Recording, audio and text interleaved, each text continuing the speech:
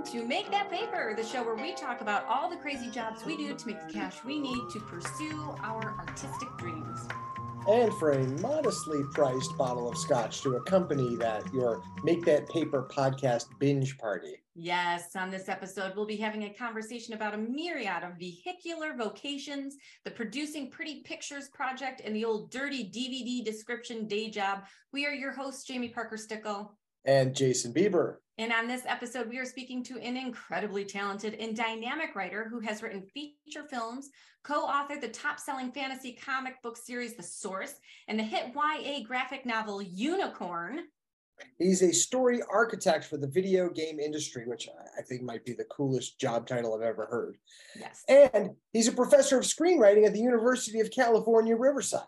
We are so excited to have him here and talk to him about everything he does for a living, but didn't want to do for a career. It's the one and only Joshua Malkin. Yes. We're so excited. Look at him. He's so scared. Don't worry. We're not that bad. It's going to be fine. You're going to be great. Through me, Jamie. It's amazing. Mr. Malkin, before you were, or maybe while you were starting to get in the zone of being able to write and direct and produce and make things happen for a living, you were doing other stuff for a living, and you sent us a few interesting tidbits that maybe we should just dive right into. I'm going to dive right into one right away, because I'm super curious if this is even a current job one can have. You were a runner, and I understand runners to be people who are taking scripts and running them around town and delivering them to people. That is correct. I was a runner of yet another evaporating format. I was a film runner. I literally ran between the set and the lab with film to be processed from set.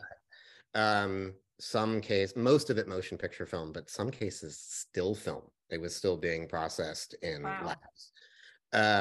So these are, large format cameras, and these labs would stay open 24 hours a day. Oh my God. Runners would basically just feed them material around the clock in 10-hour shifts. It's an extraordinarily satisfying job, as I'm sure you know. I was a runner for a day. No, more than a day, but a very short period of time. But for somebody who worked in the porn industry. So my job included personal assistant, runner. I didn't know sometimes, they would give me the owner's BMW to drive so that I wouldn't have to put miles on my shitty, clunky, old Ford Focus. And they were like, no, you have to show up in a nice car. And I was like, okay, but is it drugs? What am I running right now? I was terrified at times. I mean, I will say that was both my least and most favorite part of being a runner, was being the publicly noticed person who gets to leave the island, and is the island regularly, because I'd have a list at all times with okay, well, Pete and Teamsters wants a pack of Marlboros, and wardrobe inexplicably wants a pack of condoms. So you preempted Postmates.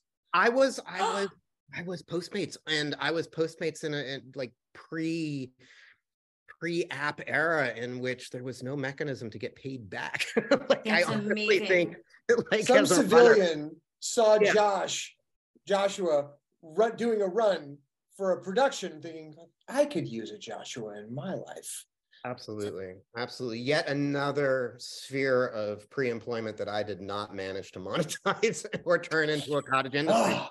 Did anybody ever tip you? If you were picking up cigarettes and, non-film essential needs, were you tipped?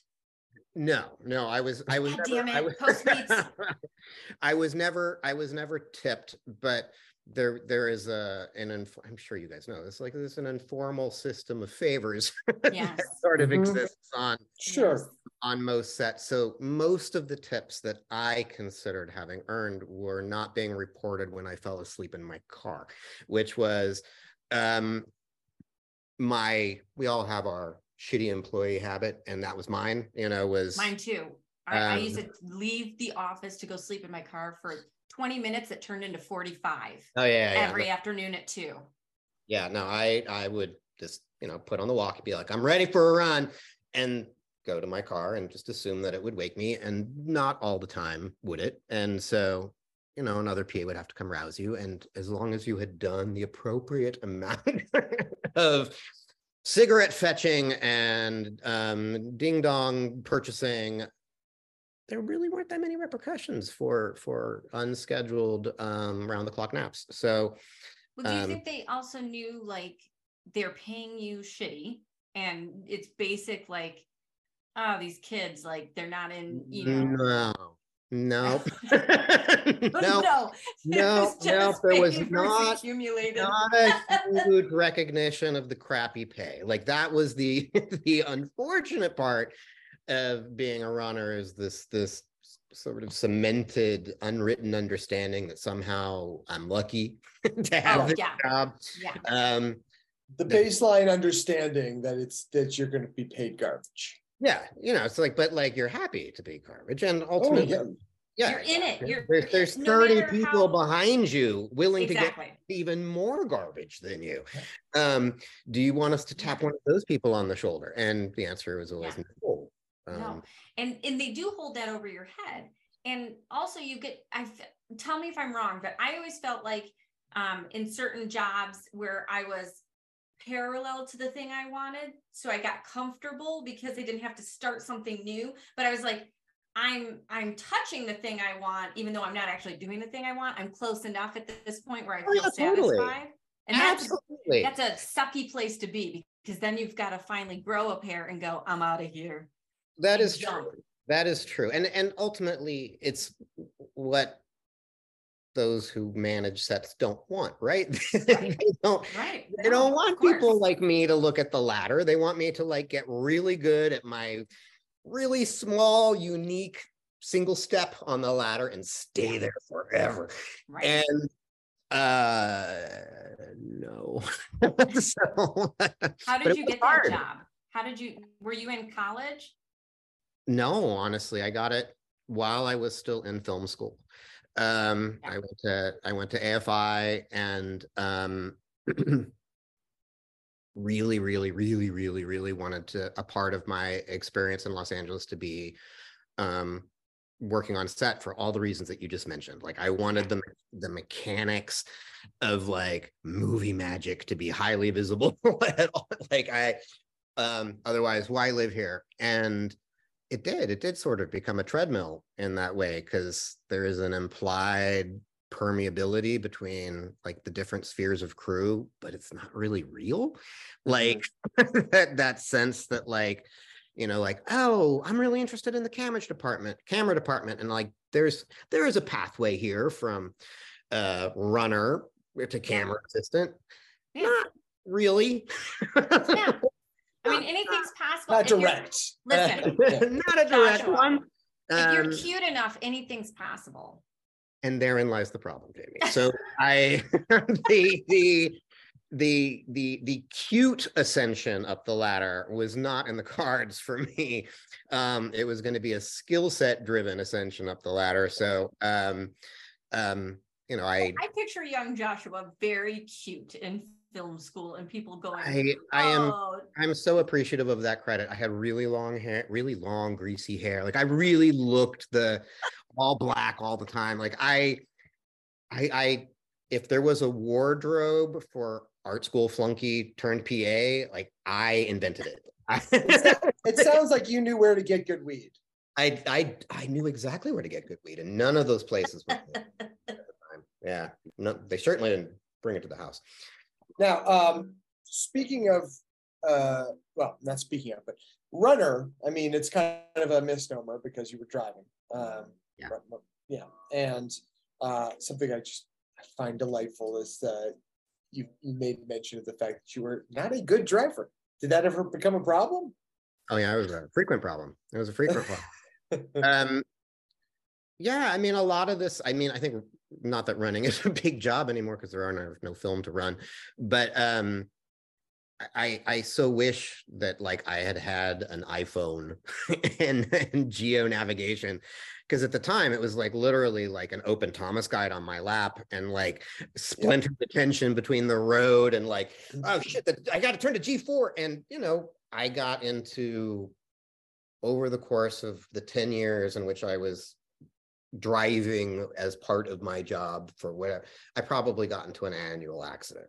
There was like one, like, oh crap, this is the reason I'm not going to be driving anymore. It never turned out to be it, but and they were always, no one was ever hurt. Someone else's fault every time? Oh, always my fault. Oh, really? Every single one of them my fault. So when you're driving for the studio, you're like, and you're having annual accidents, whose insurance does that affect? I think the studio covers you because you're on the job, right? It should. It should. And this is where, I mean, a lot has probably changed in the realm of PAing and PAdom.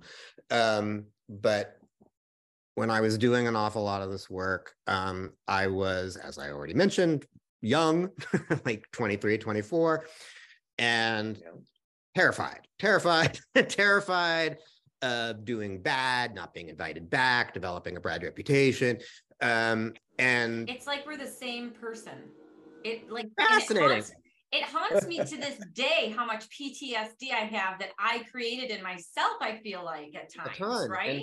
A ton. And you know, it's an environment that just by engineering can really kind of destroy a people pleaser. Like, and yes.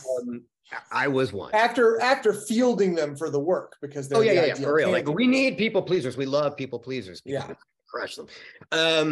But in most of the instances in which I got accidents, the option was to file on the company insurance, but I elected to take it on my personal insurance, or at the time my parents' insurance, because I was so afraid of what the ramifications of an accident. And, you know, in a couple of instances, the threat wasn't just implicit, it was outright. Like, are you sure you want to like go to the UPM and tell them that you backed into so you let somebody know, you let your supervisor know, hey, I had an accident, I need to file a claim.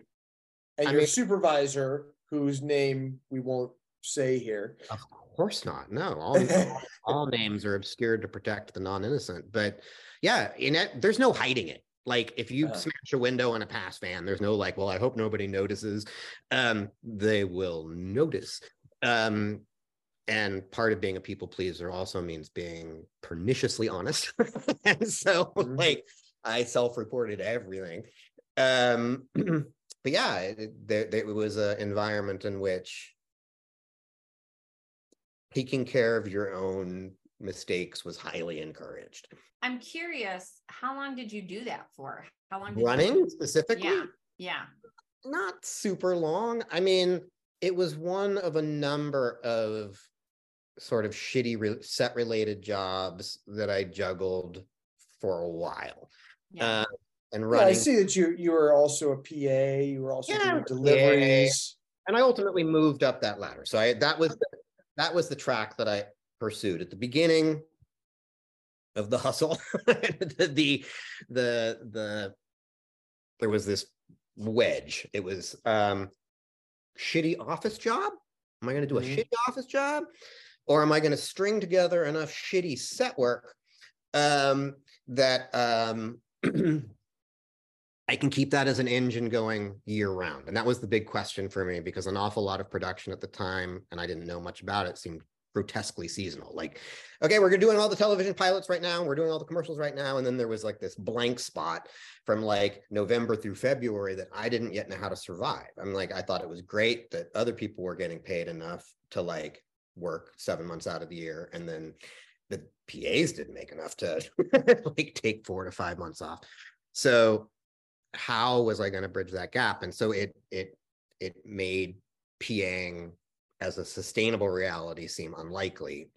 So it was like, okay, I got to climb that ladder, or I can get a shitty desk job. And so I experimented with both. So I came and left like for 7 years, I came and left a handful of desk jobs, and I came and left a handful of essentially freelance production jobs that involve all of which that involve driving, despite my shitty driving record. Dude, I remember when I had my first audition. It was like 3 weeks after I landed here, and I had my Thomas guide, and it was so effed up, and I had to go find this little office on La Cienega. And the shitty thing about La Cienega is like you hit a certain road and it changes numbers, and it changes not just numbers, but it's like the odds are now on the other side. Oh yeah, no. And like I kept calling the agent because I was late, and she was just yelling at me, and I'm like, but I don't understand. Is there a crossroad? And she's like, I don't know. Look at your Thomas guide. I was staring at the Thomas guide. I had no idea. Yeah, no, agreed. No, the third, and like, as somebody new to LA, like just constantly being told like these wholly unreasonable missions. Like, it's like, okay, hi, we're in Santa Monica and we need you to get to Burbank in 15 minutes. And like not knowing like, oh, that's absurd and unreasonable and never going to happen, even if everybody was dead. Like, I didn't know. It'd just be like, okay, sure, I'll figure out a way to get to Burbank in 15 minutes. That you wouldn't ask it if that wasn't possible. Exactly. And realizing, no, I was never being told possible. I was never being given realistic parameters. I was always being given an accidental anxiety attack. Right. And let's be honest, you get there and there's nowhere to park because everything says no PA parking, no actor parking, no audition parking. And so then you have to add another half hour onto your anxiety. Oh, the most common, because this is all labs in the middle of the night, is that like, you'd get someplace at 3 a.m. and it's a fortress. And it's like literally like you have no cell phones because before that you have 15 minutes to like get it to a person who's inside that building, but it's a locked gate. There's no like so the number of fences that I climbed in my desperate attempt to like get a can of film to the to the door. That's amazing. It's absurd. That's amazing. And I want to say this. So I had a cell phone, but I recognized that so many people over the age of 50 who were like entrenched that you were responsible to did not have cell phones. So you were like, I can't communicate unless it's a young person, and it's not a young person, it's a person without. Yeah, exactly. Yeah, I had a pager, which is like another stress magnifier. Because all you can do is get pages that like 911, where are you? Where are you? Get here quickly. And you're like, I have no way of responding to this. or you add to like the stress level you're already feeling of navigating all this to this additional task of keeping one eye on the side of the road for a payphone. Absolutely. So after driving got to be too much for you and you moved on and just life got better. And then you moved into freelance. All right. You were working freelance. What are you trying to say? You were working freelance. Well, I'm trying to understand. What this job is. You were an advertising photo producer. Yeah. What is that? What does that mean? What is that? All right. So I'm gonna because that's what this is ended up being a really cool job, really long-standing one. Great. But not in any way what I wanted to do. So while I was PAing, doing all this running job, I was starting to meet a lot of really high profile commercial still photographers, predominantly that did people in automotive, and just realizing that as a world, I preferred it. They didn't offer any of the stuff that I thought I wanted from being on set. Like there was none of that, like, oh, I'm going to see a celebrity, or, oh, I'm going to, but there were fewer people, which meant fewer dramas. The hours were far less absurd. And the jobs had like a scope and a trajectory, and they didn't move very fast. Like, I had gone from a world in which we were shooting, television shows or low budget features or whatever, and 18-hour days and 27 setups, to like a guy whose job was like, I'm going to take 3 pictures today, like 3 still pictures a day. And like the what I thought the rhythm was so different. It was so different, so much more relaxed. And it offered something that I had never really had the opportunity to do much as a kid, which was travel. The jobs were all over the world. And so like that's amazing. As a young kind of PA to be like, we're going to Egypt, we're going to Switzerland, we're going to Italy, we're going to Jamaica, we're going to Japan, we went all over the place. And so those jobs, like over the first couple of years I was running in PAing, I kind of locked in on as the ones that I would move mountains to get, you know, the ones that I would compete for, the ones that I would prioritize, even if they weren't as long, which was always kind of scary as a young person to be like, I'll take that 4-day job until I get to that 4-month job, because that's 4 days in Prague and I want to go to Prague. But it was a world that just was really well suited to my skill set. And so I went from PA to producer essentially over the course of about a year. Like once I was kind of in that world, I kind of climbed up the ranks and became the go-to producer for 5 or 6 pretty top tier photographers who were bringing in millions of dollars a year each. And it was really great, except for the fact that I was now the first person on speed dial for all of these extraordinarily tightly wound fetishistic professional photographers who only worked 6 or 7 days out of the year, and all the rest of the year just needed insane shit. And like being the person that they went to like for their insane shit was less fun, but was also part of being the first person they'd call when they actually got a job. So what kind of insane shit are we talking about? I'm curious. I wrote letters that got their kids into schools. Oh my gosh. I planned personal vacations. I sourced extraordinarily exotic and hard to find pet foods. That's the one I'm looking for. Yeah, you know, like, oh my God, Fifi, like we'll only eat this, and like they're all sold out in the country. We need it tomorrow. Can you do it?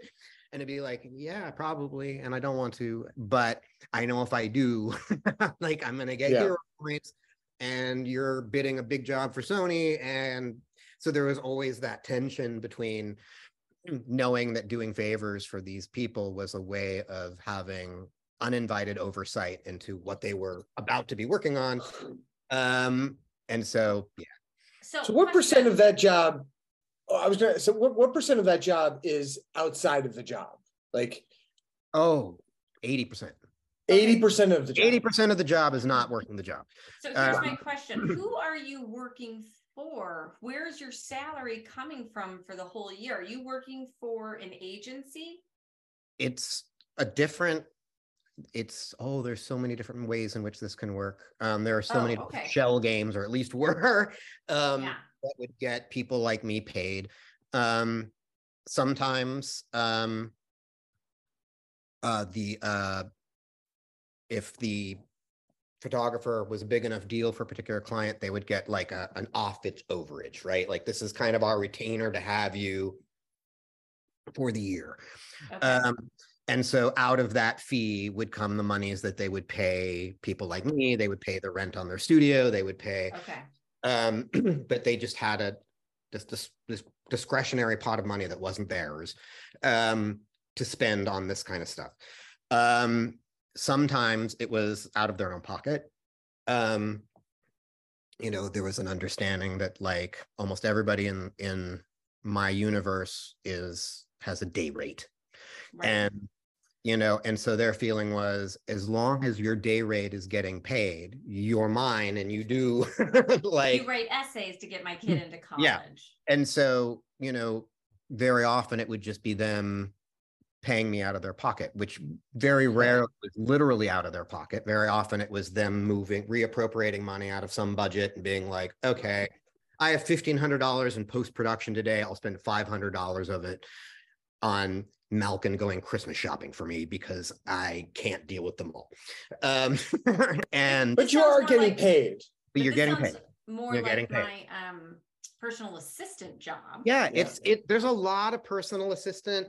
There's a lot of like getting into the mechanics of people's families that you'd really not want to. Like, I mean, all of these photographers were married and had kids, and like, you know, so like over the time of working with them, you know, over a decade, really, like you're growing up with you're watching their kids grow up, you're watching their marriages come together or fall apart, you're involved in life to a degree that I never thought like was going to be a part of my professional life at all.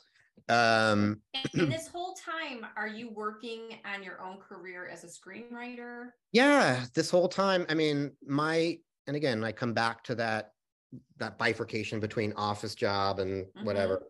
While I was running, I was also temping. And so that was my other exposure to getting work in LA, was just showing up to random office buildings on every other Monday and being like, where's the filing cabinet? Yeah, I temped with Apple One. That was mine too.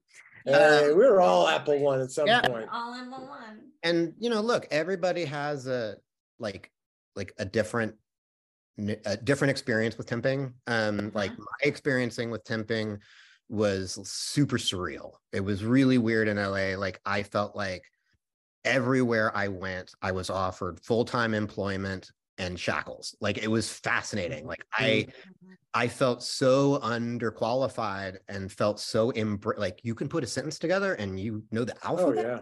Yeah. And you got here under your own power on time. Jesus Christ, let's figure out a way to get you in office.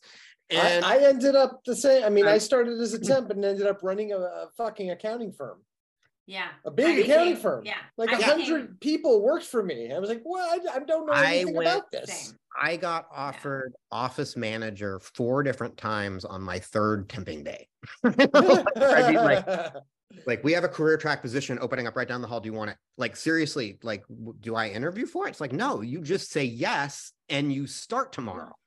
And it's like, oh my God, this is so different than PAing, like where I feel that like every slot above me is being guarded. Like every slot above me is like, hey, can I move up? You know, go back to the back of the line. And like, and those slots suck too.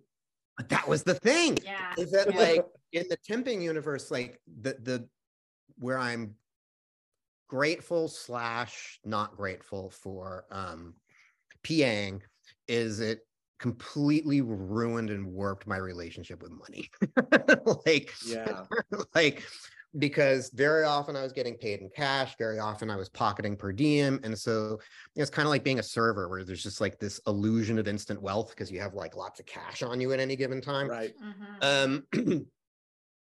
As opposed to getting my first couple Apple One paychecks where I was like, oh my God, like how this is not going to work. Like, like, you know, it's $16 an hour and then they take their cut and then I paid for gas and then somehow I had to have dry cleaning done in there and to wear a pressed shirt and like it no longer made like got $80 for the day.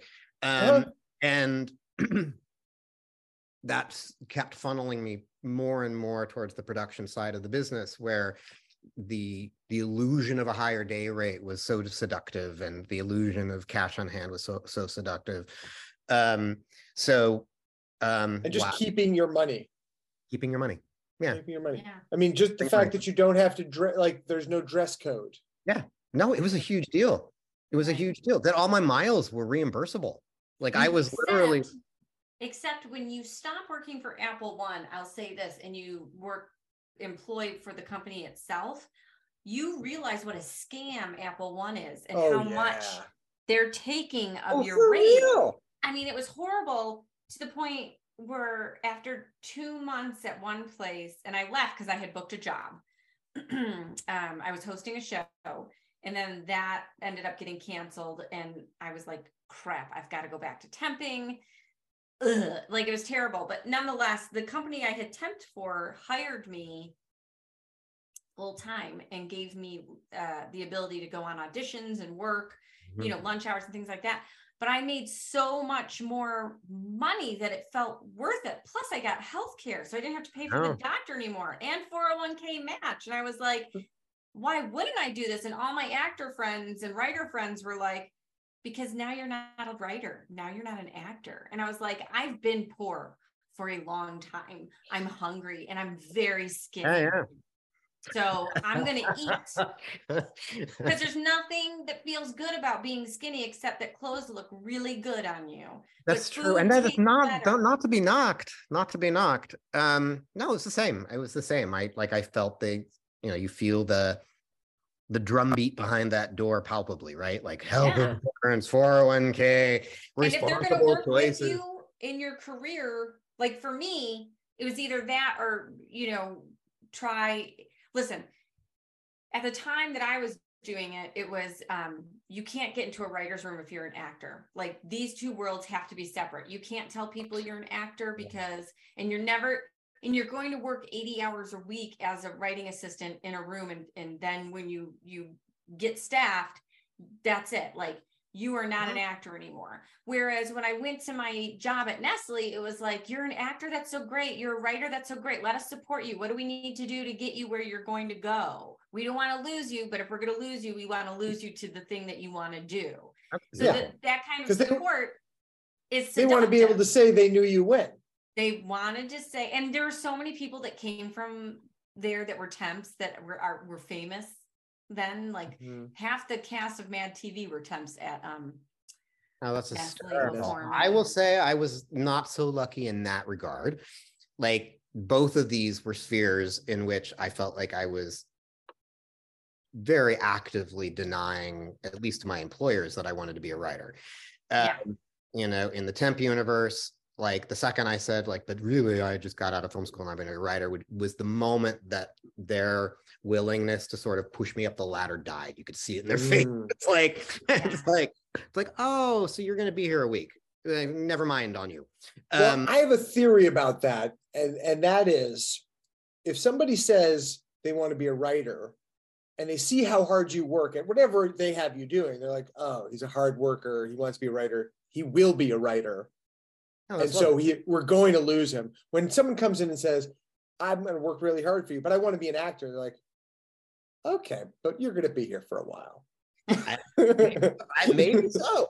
And then on set, nobody wanted to hear, like, you know, like, I'm working on a screenplay. Like, who here isn't? Like there was no like diagnostic specialness of being like, yeah, but I'm really a director. Like, okay, join a screenplay, really? Of your very own that you've typed. Nobody cared. Wait, do you have final draft? So the answer was, yeah, I was working on my own stuff constantly and just trying to measure like what rubric allowed me to get more of it done. And the one that allowed me to get more of it done was the one in which I was freelancing, because it was a way for me to utilize my anxiety about not having a next job lined up in a fruitful way. Like I could be like, oh, I don't have a job for a week. I can write. It's all, I can turn that towards writing. And that really turned out to be really helpful. What I did notice is we're the same person. Very likely. Same person. For the very brief time I accepted an office job, like 11 months at a PR firm, I stopped writing during that almost entire window. And I had more opportunities to write, like on any given day. Like I came home at the exact same time. Like there was none of that unpredictability, but it wasn't anybody else saying like, oh, you got an office job, you're not a writer anymore. Something in my head broke. And I think I started telling that to myself in a weird way. People suck when they do that. Artists don't live like that. You don't want to pay us anything for our work, and then you want to disqualify us when we find other means to support ourselves to allow us to be the artists we want to be. Of course, it's hard. Suck. The world is not very kind, but what it also is part of it is just like being really honest about like what type of artist you are. And like, I just think for a long time, I just wasn't honest with myself. Like I wanted the way in which I worked to be convenient to my fiscal appetites. Like I wanted to be able to turn it off and on. I wanted to be able to write when I had time, not necessarily when I had 7 straight days off. But the reality is like that I couldn't command the muses to sing. I couldn't change some of my bad writing habits.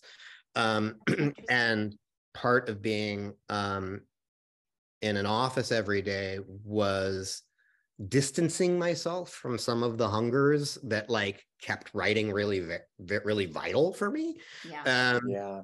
And and part of that was because I was getting paid a little bit better, and the Apple One cut wasn't getting deducted from the paycheck anymore. And that is such a joke. By the way, speaking of which, you guys know about the Apple One double dip, right? Yeah, if the company hires you, like they have that's the triple dip. Triple dip. That's a triple The double dip is that, let's say, a given company hires a temp from Apple One, and Apple One is taking whatever 25% out of your paycheck. Whatever your total paycheck is, that company is also paying Apple One that directly. No, I know that. Yeah. If you make $20 an hour, that company's paying $40 an hour. Yeah. And then Apple One is taking their 20 plus a percentage of your 20. Yeah. That's the double dip. But I thought that was illegal now. Like, I don't know. I'm not going to get into it was probably that illegal argument. then. And that's like, that's one of the other fascinating things about adulting, is just seeing how tall the shell game really reaches. It's like, so how long did you go at this office job before 11 months. 11 months. Yeah. Okay. I just shy of a year, like, which again was one of those other like psychological litmus tests for me. Cause like, I had said like, I'm going to give it a year. And then that became like a thing in my head and imagination. Like, could I make it a year? The answer ended up being yes, easily. The time went really fast, kind of eerily quickly. And I also had asked myself whether or not I could warm up to the actual work. Like, could I like warm up to the actual, like just what you're literally doing every day? And the answer was no. Like I couldn't do it. And I didn't think that would matter, like having come from PAing. Like I just didn't think it, like, because PAing, it's like I'm picking up dog food and then driving stuff to a parking lot and then dropping it off. Like, what work could possibly be less interesting than this that would still be too uninteresting? Couldn't imagine anything. And proves out just sitting at a desk for me was that thing. Like, and for 11 months, like, instead of being like, oh, you're deeply uncomfortable and you're coming home with anxiety every day that you can't quite put a name on, I was like, this should be easy. I should be grateful. So I shall endure. And I wish I hadn't, honestly. Like, 11. Even now, you look back and you're like, that was just something you should not have done. That was enough. That 11 months honestly could have been 1 month and taught me the same set of lessons. It took me 11. Okay. I'm glad it took me 3 years. So, it took me 7, except again, I wrote an entire novel while I was there at my desk, and they let me on. So, like, if you they let me audition, and they let me audition, and like, I had a whole different bag. Like, I stopped being creative. And the other, I literally just like, I would come home and just be like, the idea of turning on the computer and writing something, like, how ridiculous. You've been looking at oh my gosh, not me. I would come home and be planning a night shoot, and then I would go guerrilla night shoot, and then go to bed at 4 a.m. get up at 7:30. The same person in a swift instant here. Yeah. And then I would get up and go to work. I'd be at work at 8. I'd get up at 7:30 and go to work at 8, and my voice would be down here, and they'd be like, Jamie, what's happening? I was like, well, I was up until like 3 on a shoot. Or I'd be performing at Second City, or, like, there was just, I was so tired, and I had so much anxiousness in a different way, because these people saw me and it wasn't happening to the point where I could like, financially support myself as an artist. So I just kept showing up at the same office, doing the same job, getting small promotions, and going, this is the rest of my life. And I decided like I could not live like that. Like either I've got to go all in full time or like decide to go all in full time at the office job, just like you. Like I'm going to have to, go up for a director position and like actually make this the thing. Yeah. Otherwise, what's the point? What am I going to do? Be middle management and a non-paid actor the rest of my life? Like, it is a big thing. It's like people might not get it, but it's a huge thing. Like you get to this, it took me 7 years, it took you 11 months, it took you 3 years, but like you do get to that crossroads. And this is where we're all lucky / unlucky in different ways, right? Like you had people who are allowing you to create while you were there. You had people who were quietly incentivizing and encouraging you to continue in creative pursuits. Yes. And like that allowed you to A, keep being an artist, and B, but it was a crutch too. Absolutely. It's never going to be perfect. It's never perfect. But like, my role models, like at this particular firm for 11 years, were all months. That's Kathy pulled, but they were all like men who had like so firmly and decidedly lost their joy. Like, yes. Like there was like, I didn't run across anybody who had climbed that ladder and was like, this is awesome. And now I'm finally doing all the filmmaking and artistic stuff that I always wanted to do. And that was not the guy I was meeting. I was meeting the guy who was bitter and resentful. And I'm like, I gave my life to this company and now I'm on divorce number 2. And what do I have to show for it? And I'm like, oh crap, I got to get out now. Like it was so obvious that like unhappiness was a potential destination. Like I literally worked in the divorce industry. Oh my he did. And the minute you got divorced is the day you quit there. Not the day I quit, but that's when I put the wheels in motion. And it took me almost a year to fully extricate myself. But once I was getting divorced, I'm like, no, this is ruining my life. I am so glad that once you finally got out of that you were able to find yourself another day job, because you didn't need a day job, but one where you could be creative. I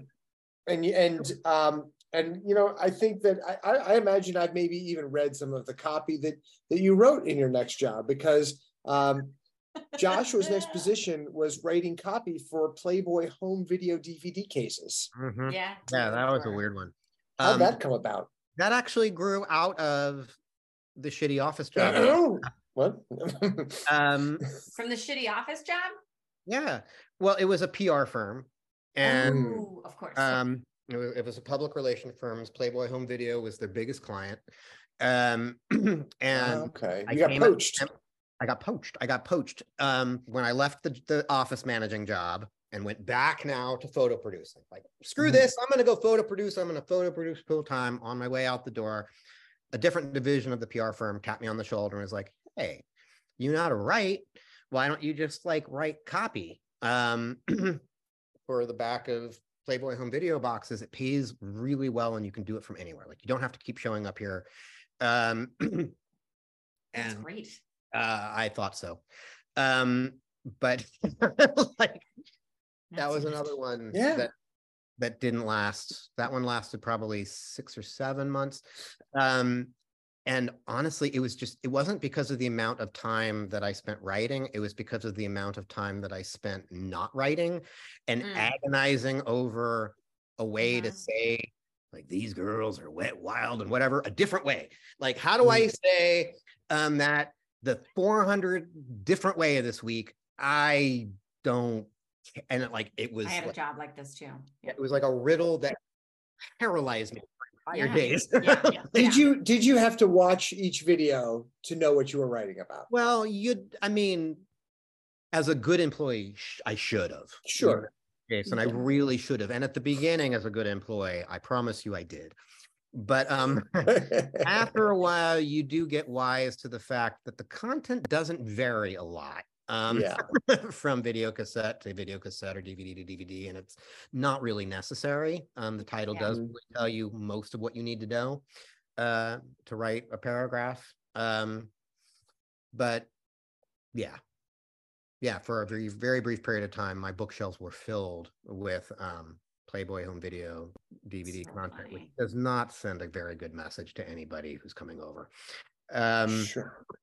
Yeah. Yeah, it's for work. It's for Oh work. yeah, no, yeah, exactly. Yeah. I work on the jacket. Wait, that's not what I meant. I was writing paragraphs, like 4 or 5 sentences for radio. You know, I have to read all the trashy periodicals every day online. And like, you know, they have a list of, like, my name would be like, Jamie, you're doing country cover, you know, Carrie Underwood. And I would do it and I would turn it in and she'd be like, this writing is too good. I'm going to need you to stop writing well. And she'd kick it back to me. She was so nice, but she'd kick it back to me. And the job ended up being 12 hours to 16 hours. I was only getting paid for an 8-hour day. And I was too exhausted to then work on the books. I was like, I can't do this anymore.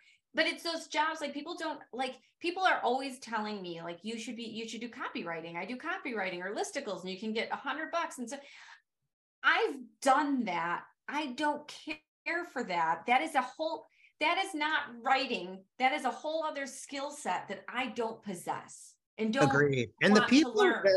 The people that are good at it, like, God bless them. Because God bless them. Oh my God. It is a talent, and it is a talent to maintain your 100% foot on the accelerator for, like, you know, like, Yes. okay, 8 hours. I will just be writing for 8 hours. Like, that is, I don't have that. No, I am the same. And, you know, I did it for a while and I talked about it while I was in MFA school, you know, because everyone's always like, well, what do you do for a living? And I was like, I don't want to say because I'm terrible at it. But it is a skill set. And I am so grateful for the people that can be content and copywriters, content writers and copywriters. Like, that is a huge thing. You can make a lot of money. You can pay all your bills and be comfortable. Oh, yeah.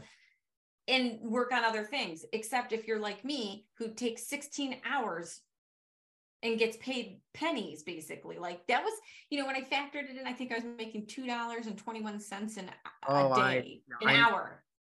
Okay, we're back to the same person. Okay, great. Same, you know, the same. Like, it is a universe that rewards and prizes only speed.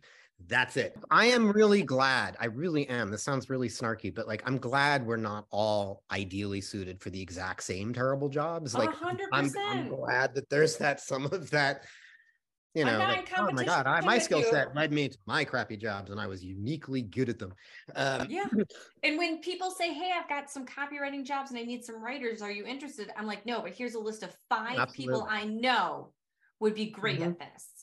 Please call them, you know, like, boom.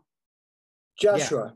Yes. When you were doing this, when you were writing these DVD jackets, first of all, was this freelance? Did you do this at home or did you have to go into an office? It was both, but it was mostly at home. It was mostly freelance. It was mostly remote. Somebody shows up with a box of discs and drops them at your front door, hopefully literally discreetly labeled. Not at all, but yes. Okay.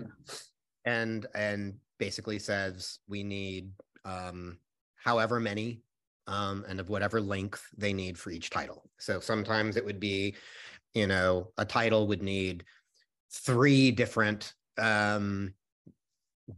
Like, we need a 2-sentence, we need a 4-sentence, we need an 8-sentence. And we want them all to sound different. And that was the part that would fry my brain.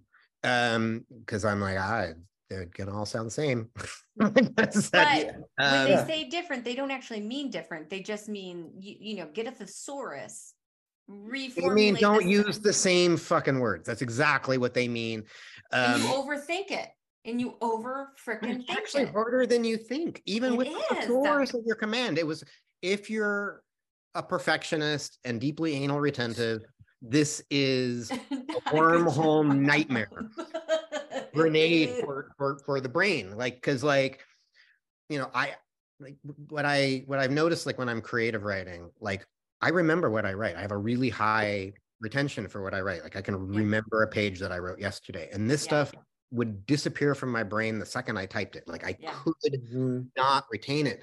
So much so that, like, I would turn in stuff thinking that it was brand new, and I would get called out being like, you plagiarized one you wrote 3 weeks ago. It's like word for word the same. I'd be like, it is? Like, that seems impossible. I didn't even look at it. And I'd pull it up and be like, sure enough, I labored for 12 straight hours thinking I was typing an entirely unique Playboy description and managed to arrive at the exact same description that I wrote 3 weeks ago, not knowing it.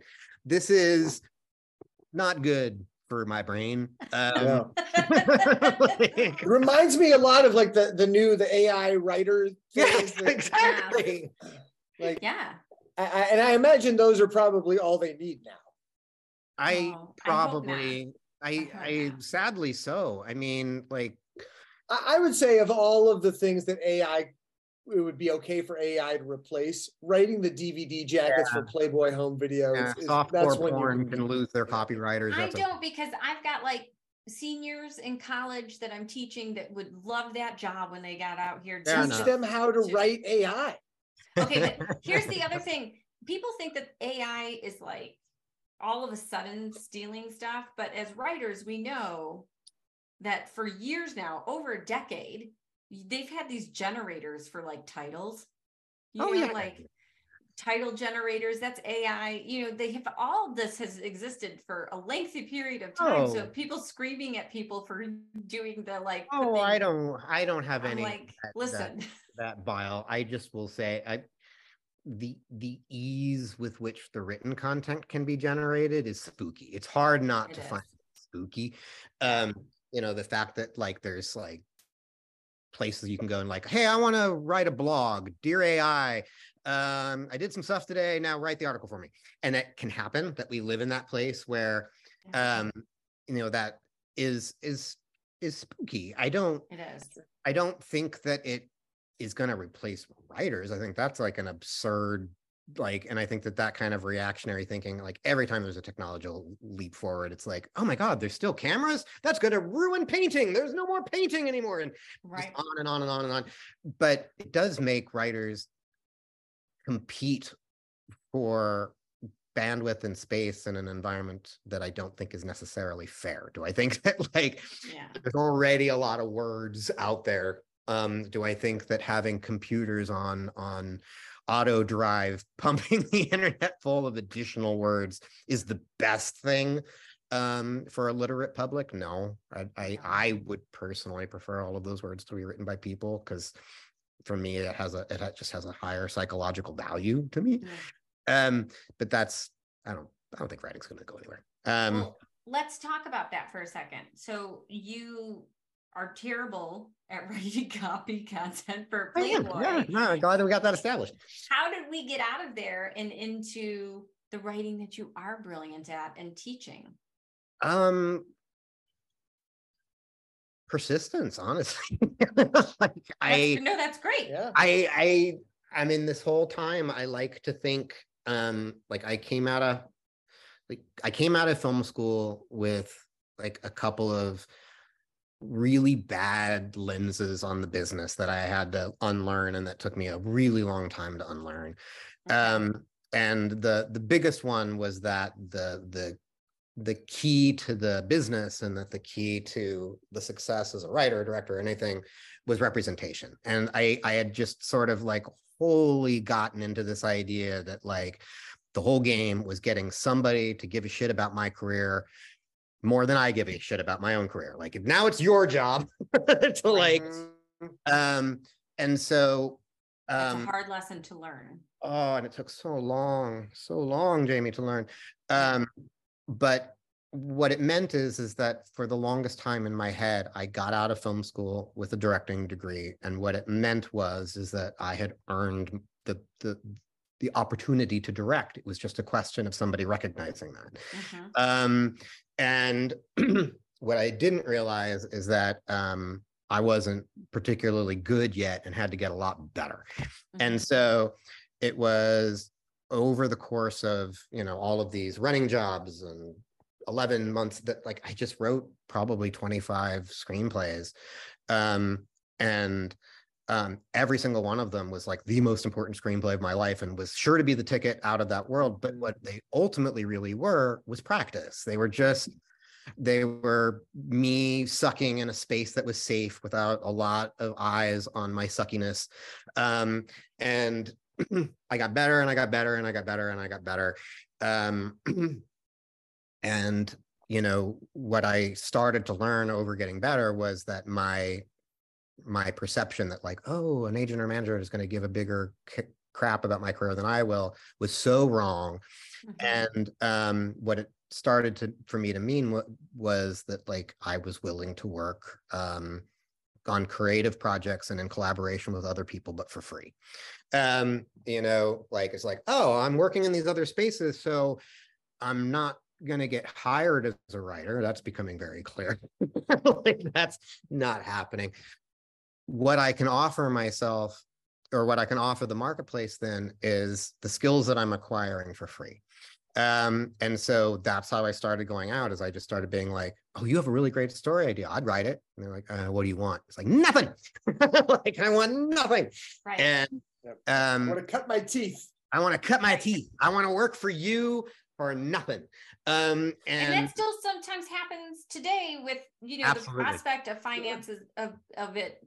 Like Jason and I are working on something right now for someone, and it's like, it's huge. That Most still happens. of the time, the reality is, and this is the hardest thing in the universe to explain to students, but like in the wilds, like most careers get started from somebody saying yes to a free opportunity. That was my first opportunity, was somebody being like, hey, we want to write, like, will you write this like really low budget, like horror film, with like no money and we need it in 2 weeks. And me being like, sure. Yeah. What the hell? And, you know, it was having written the 15 features prior to that I was confident were brilliant, but that have never to date seen the light of day or had any readership at all, that ultimately we'll read them. Please don't. That ultimately I'm still stuck on the DVD jackets. I still have a file somewhere. But where did teaching fall into this? When did you decide that teaching was going to be another part of your, and listen, you're teaching MFA students, so it's sort of like a privilege.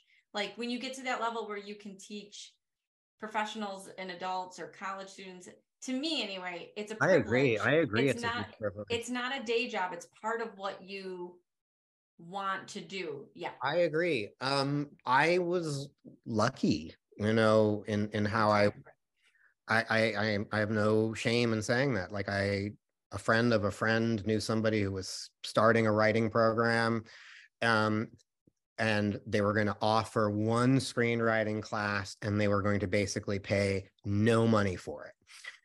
Like literally was like, that sounds right. That sounds like an adjunct position. It was like you will pay us ultimately for the opportunity to come teach this class. And again, it was just like one of those unique moments in time where I was like, what the heck? You know, it's like, I've always wanted to kind of see, I've always been preternaturally shy, and I kind of, at the time, rationalized it being like, I don't want to teach, but I want to get better at public speaking, and this is how I'm going to do it. I'm going to flex this muscle in this form. But that program was UC Riverside Low Residency. At the time, it had 8 students and no screenwriting component, and I was literally just giving a lecture every 6 months on like screenwriting fundamentals.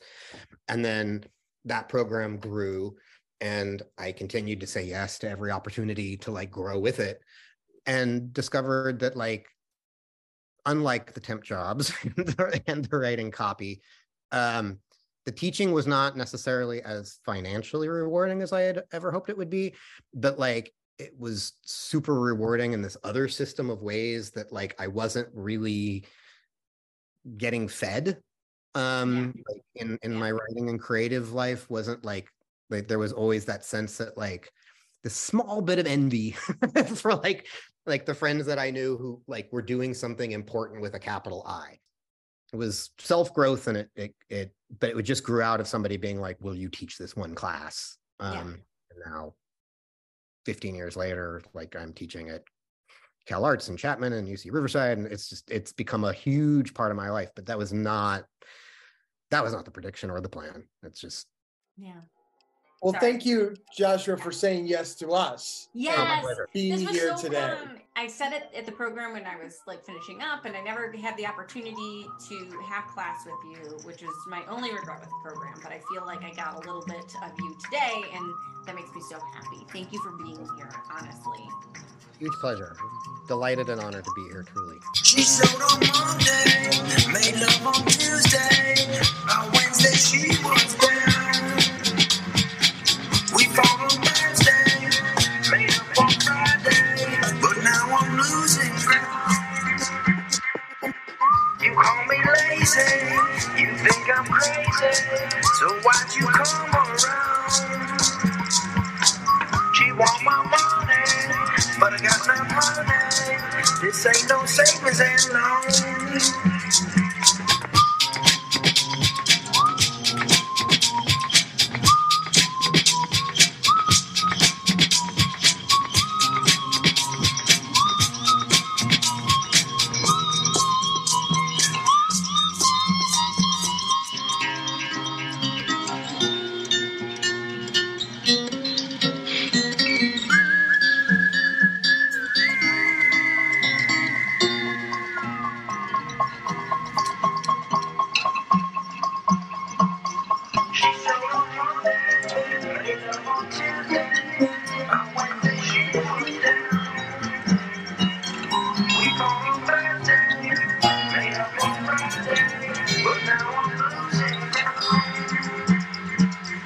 You call me lazy, you think I'm crazy, so why'd you come around? She want my money, but I got no money. This ain't no savings.